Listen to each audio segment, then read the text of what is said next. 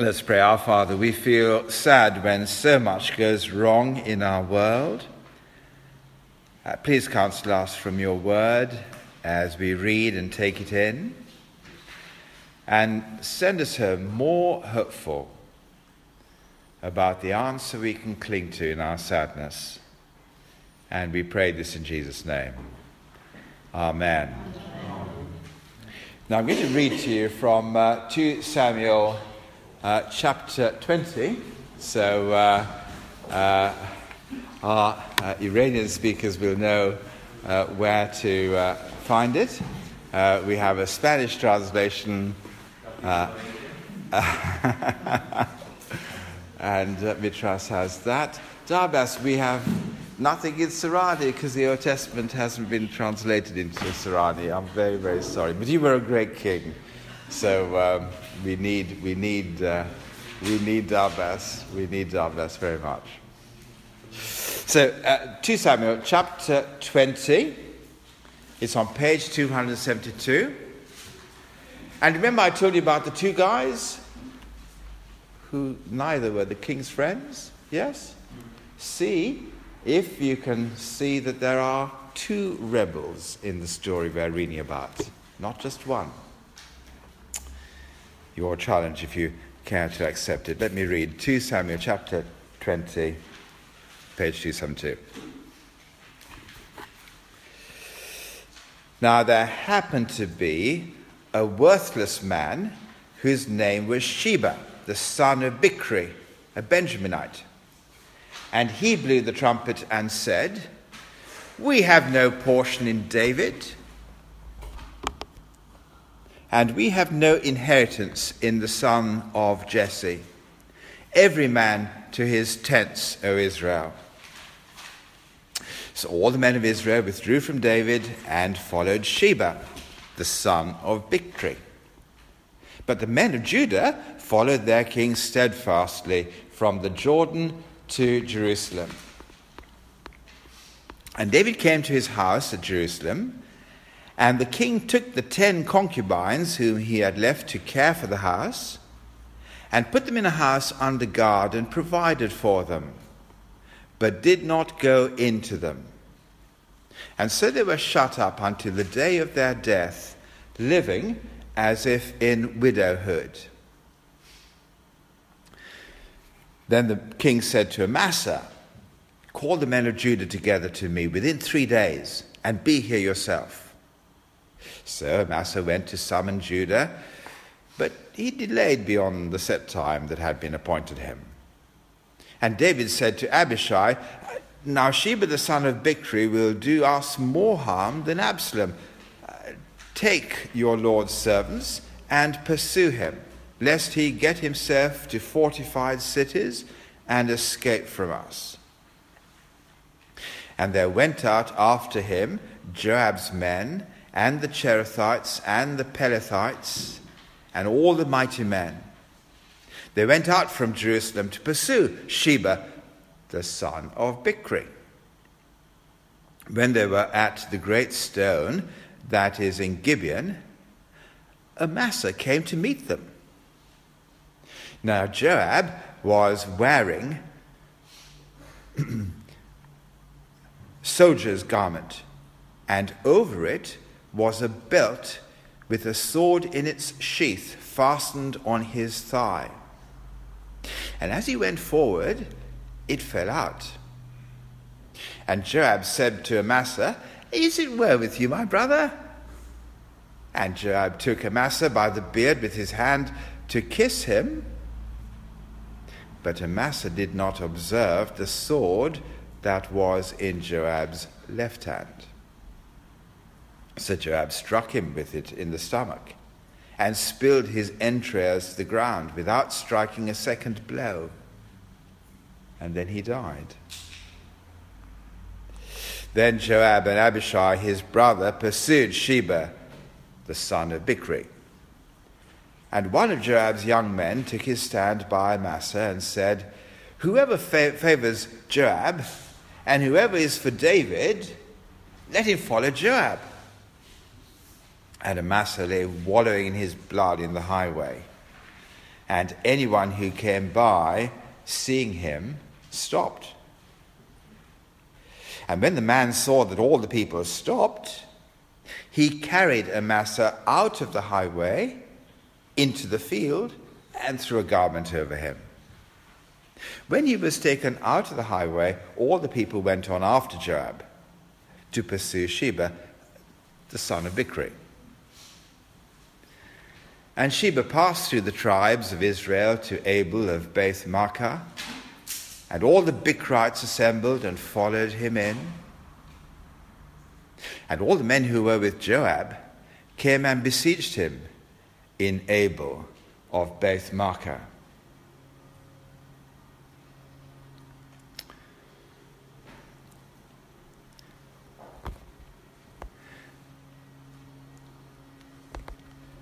They cast up a mound against the city, and it stood against the rampart, and they were battering the wall to throw it down.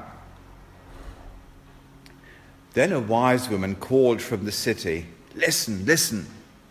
Tell Joab, come here, that I might speak to you." And he came near her. And the woman said, "Are you Joab?" He answered, "I am." Then she said to him, "Listen to the words of your servant." And he answered, "I'm listening." Then she said, "They used to say in former times, 'Let them but ask counsel at Abel.'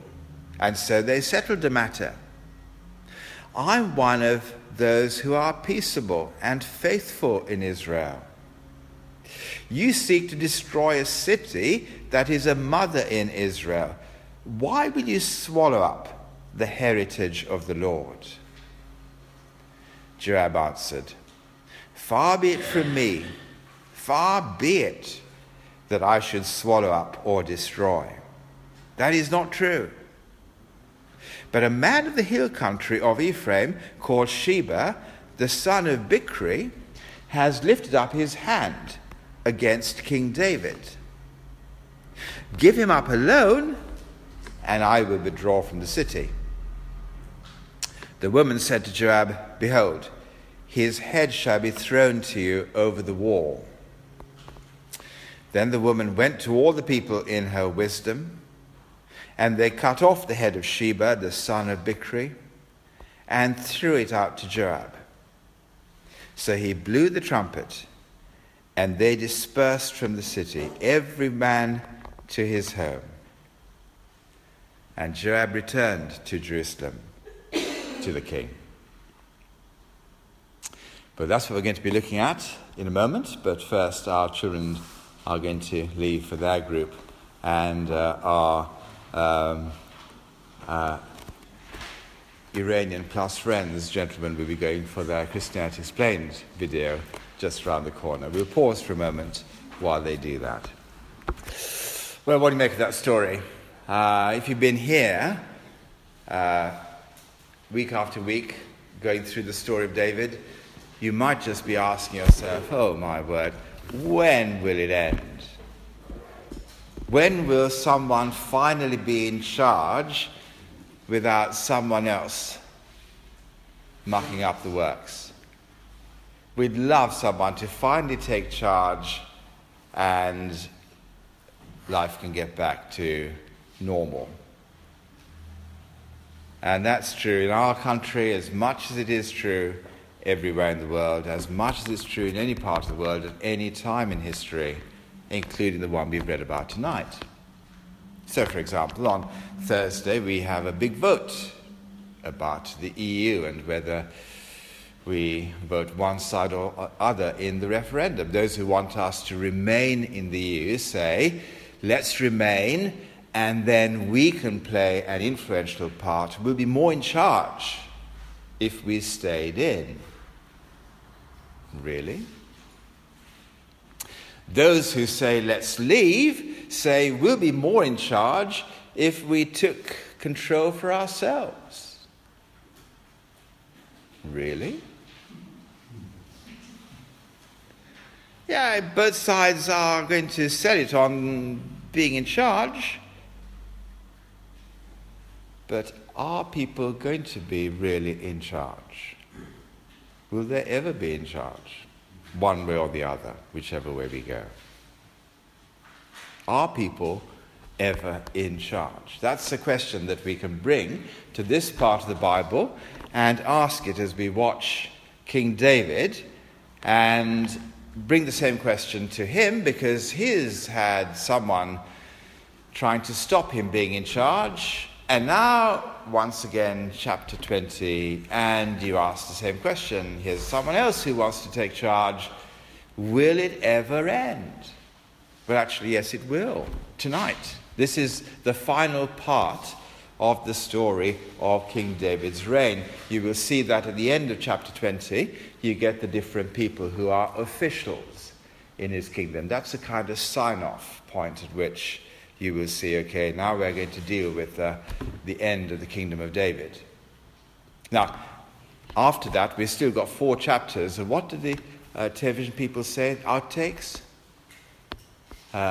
When you get a little bit after the main film is finished, you can go and watch some scenes. They are called outtakes, aren't they? Yeah. So in the next 4 chapters, we'll see some important outtakes, and we'll study those the next 4 weeks. But the story of David, in some ways, ends tonight.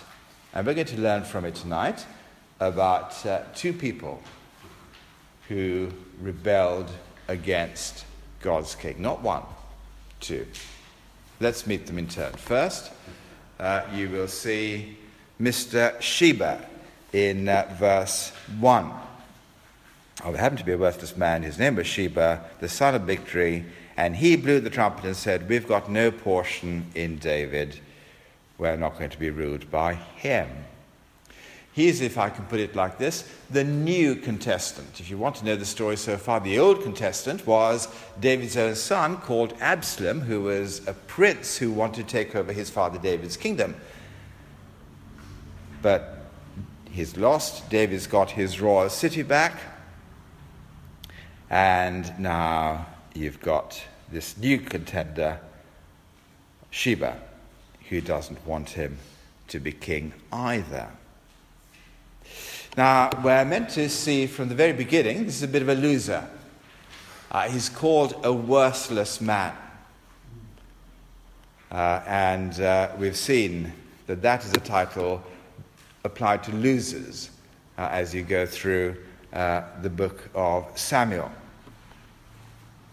And in fact, actually, you notice that whenever his name is mentioned, he is such an unknown that they've got to tell you that he is the son of Bichri. That's the only way they'll ever know him. He's a nobody, and the only way you can identify him is, well, through his dad. Son of Bichri is mentioned all the way through. You might have seen me emphasize that as I read it.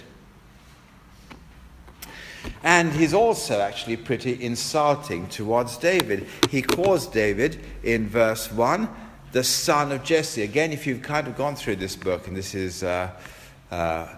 you're getting the feel of it, you see that when people talk about David as the son of Jesse rather than as the king, they're putting him down. And they're just saying, he's just another bloke, he's nothing special. So he is a threat. He doesn't want David to be king, and he's certainly got a lot of the country following him. So in verse 2, all the men of Israel withdrew from David. He's got 10 tribes on his side. Only 1 tribe is following, the tribe of men of Judah, following David. All the rest are following Sheba. Okay, so it's a big movement, and he is a threat. But he's not an urgent threat. Because you see in verse 3 that David comes to his house of Jerusalem, and he takes care of his concubines. Now, you might just look at verse 3 and think, actually, it doesn't look like they're getting such a good deal. It looks like actually he's bidding them, because it says that he put them under guard and shut them up as if they were widows. Doesn't look like he's looking after them all that well. But actually, if you look again, you'll see that he is actually caring for women who had been abused by his son.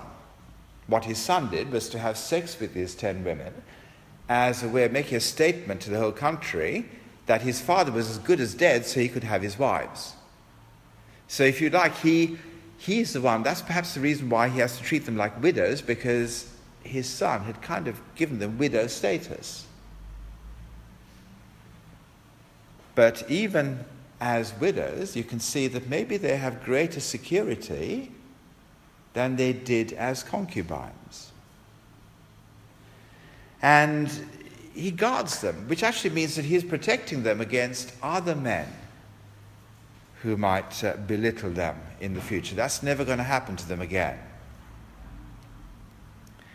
And I don't think it makes it sound here that they're in isolation. I don't think that's the case. I think it may be that they had each other for company. Maybe they had other female friends who could come to them. But no blokes were going to turn them into their sex toys from now on. So I think if you look at verse 3, and you can think that it sounds harsh, but I reckon if we could get those women here to talk to them, they'll say they were really grateful to David that he finally put an end to the way that they have been treated by men in the past. So he does actually come out with compassion to them, but he's still got to be the king and handle the threat. And Sheba, the son of Bichri, is a threat. And in verse 6, David recognizes that he could be more dangerous than even his son Absalom if he carried on and let this thing fester and grow. And so therefore he puts Amasa in charge of getting the army together to go and pursue him and to stop the rebellion. But then we meet David's second problem. And the second problem is this man called Joab. Now, Joab used to be the commander of the army before he gave the job to Amasa. And Joab is a natural leader. So if you look at verse 7, the army is still called Joab's men. And he wants to get David's new appointment out of the way.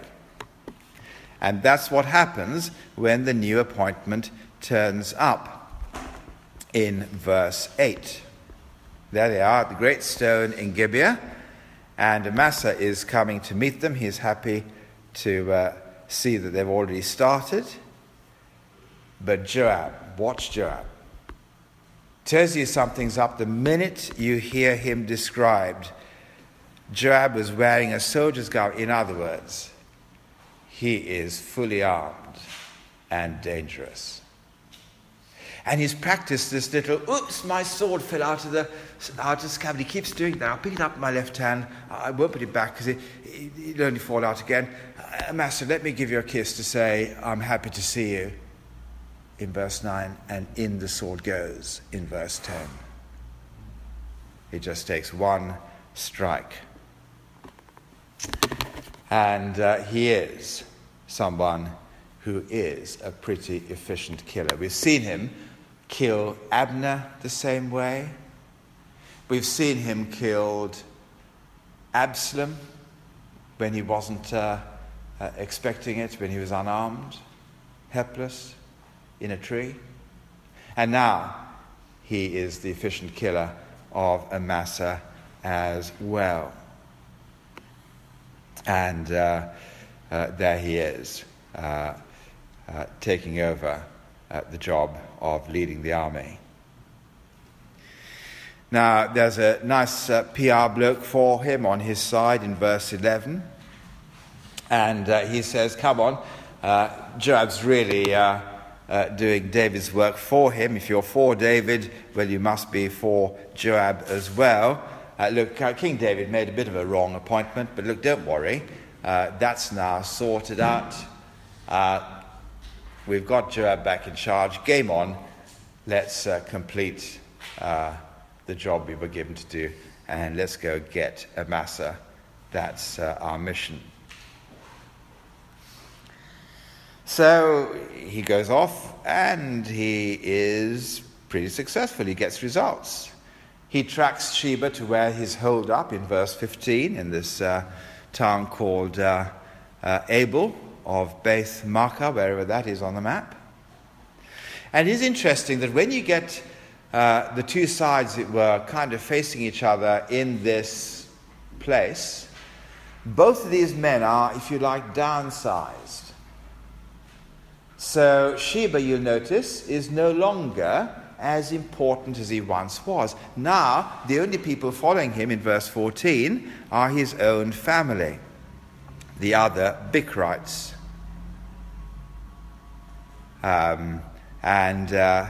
That's all that he's got on his side. And Joab too is downsized because actually it's not him that sorts it, it's a wise woman who strikes a deal with him so that only one person has to die. And so that happens and he is able to go home, and he's once more back home with King David in verse 22, and he's got his own job back and life carries on as normal. But in a very real way, he is as against his king as Sheba was. He knows what his king wants and he's not prepared to live with those rules. He thinks he can do better. But what about the king? Those are the people who are rebellious to the king. What about the king himself? Well, he's still in charge, but if you look, actually, it's not quite as in charge as he was before. Yeah, there's various office holders in verses 23 to 26. They're described like the whole list of names you get at the end of a film, the ones that with all the technicians and the camera crew and all that sort of thing. In other words, this is such a good film because these were such good guys doing their job properly. It's another way of saying this is such a good kingdom because all these office bearers did their job really well.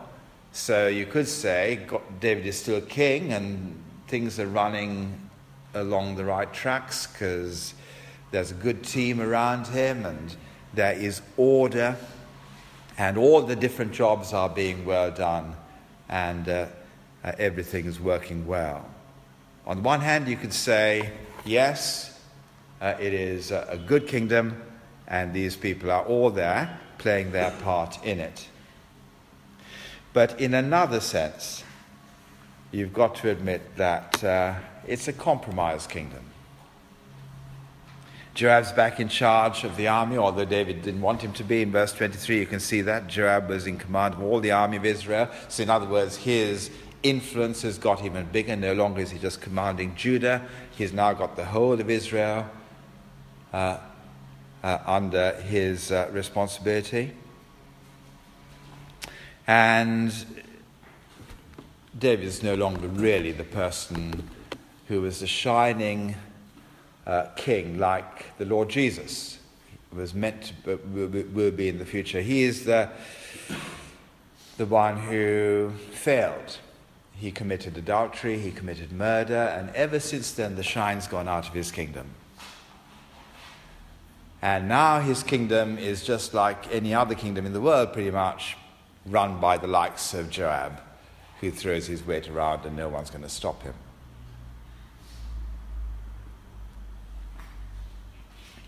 And it is interesting, isn't it? In chapter 20, the last story of David's life, God isn't even mentioned, apart from a little throwaway line in verse 19.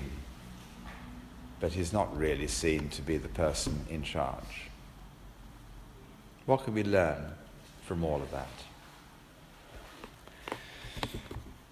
It's just another story about human conflict, isn't it? Just like the headlines this week.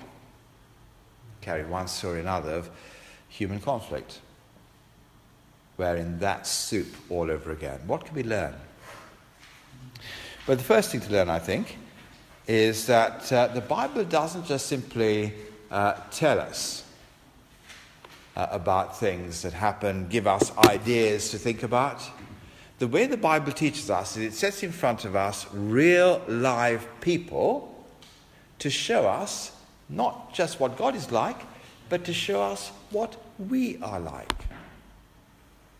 And so therefore, if you want to find out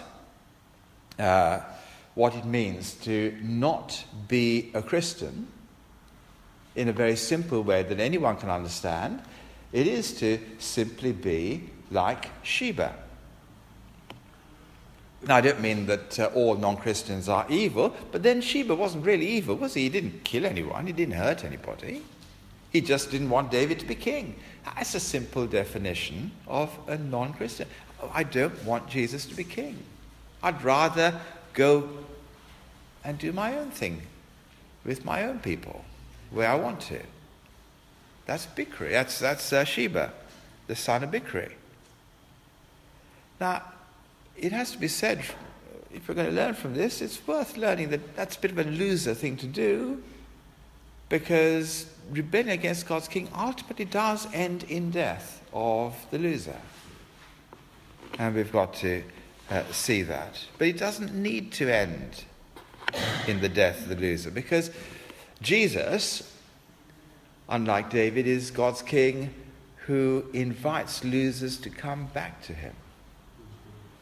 He has room in his kingdom for losers, because he has room in his heart for forgiveness, and he would therefore love those who have once been against him to come, not just now, but to have eternity in his kingdom. That's the offer of the king, the greater David, David's greater son. So stop being a Sheba and step into the kingdom rather than stay outside it. What happens if you've knocked around church a bit and we might have been in church a bit longer? It's worth really see how it's easy from Joab to consider ourselves to be servants of the king, to say, yeah, I agree with the Bible, I agree that Jesus is my king, but really, push comes to shove, we aren't submissive to him. So, for example, we can be a bit like Joab, can't we? On Sunday, we can come to church and say, yeah, we want Jesus to be king. Monday morning, we can be just like Joab, and the boss tells us to do something which we consider to be wrong, and we say, no. I'm going to do it differently because it can be done better than that. And what we miss out, I think, so easy as church people is that we think that what God is really looking for is for us to be right, when what really honors God is our submission. It's not whether we're right or not, but whether we're submissive or not that counts. Now, try and work out how that might work for you. I've been trying to work out how that might be true for me. And I suppose really what I've thought through is I agree with the Bible in the way it tells us to honor our parents. Okay, I agree with that. I fully accept that. But when my mother gets something wrong and tells me to do something that really doesn't make sense, I'm not sure I'm submissive at that point. My attitude is more Joab than submitting. I prefer to be right rather than to submit. And you might be able to think of examples like that for you as well. Because the Bible puts Joab in front of us as, if you like, the typical church person who says, I agree, but doesn't actually submit to the will of our King. What if you're a real believer and you're in despair as you look at the headlines this week and you see that the rebellion against God seems to be everywhere, in Orlando, in Europe, on the football terraces, on the streets, even MPs are not safe. What is there for us to remember out of this whole story? Especially as we see that David's kingdom is no different. Well, surely what we've learnt from the book of 1 and 2 Samuel, as we've put them together, is to see that the one thing that God wants us to do when we look at a kingdom like this and see it, a pale reflection of the kingdom of Jesus, which it looks forward to, surely the great draw for us is to pray, your kingdom come. That should be our passionate plea every time we come face to face with the rebellion against God's king in our world. We don't want a kingdom like this. We want a kingdom where the king is in charge. We've wonderfully been given a prayer. Pray your kingdom will come. There is an outlet to our depression when these sad things happen. But that's not the only thing. While we're praying that prayer, it is also the king's work to look after the casualties, like David looked after the concubines, because rebellion always hurts other people. And part of our submission to our king is to care like him. And so we want to pray for his kingdom to come, but while we're praying, we don't just simply stand there with our hands helpless. We want to serve with deep compassion the ones who are hurt, like the concubines of this story, and to provide for them, to protect them, and to care for them the way that David did. So yes, pray for God's kingdom to come, but remember, let's also pray that his will be done on earth in that way as we wait for heaven. Well, let's stop there and let's maybe think through areas of this story that that might help you learn and take home. And so let's have a moment where we just pray quietly, and then I'll pray together, and then we'll have questions and answers after that. But let me pray. Father in heaven, we're humbled when we see that men like Sheba and Joab are like mirrors, there to show us what we're like. And we want all rebellion against the Lord Jesus to end. And that includes our own lack of submission and our resistance to him. So please, may his kingdom come when the king is fully obeyed. And please, use this time before he returns to turn us into people like him, filled with his compassion, providing and protecting those who are the casualties of a very sinful world. And we pray that for the glory of his name. Amen. Amen.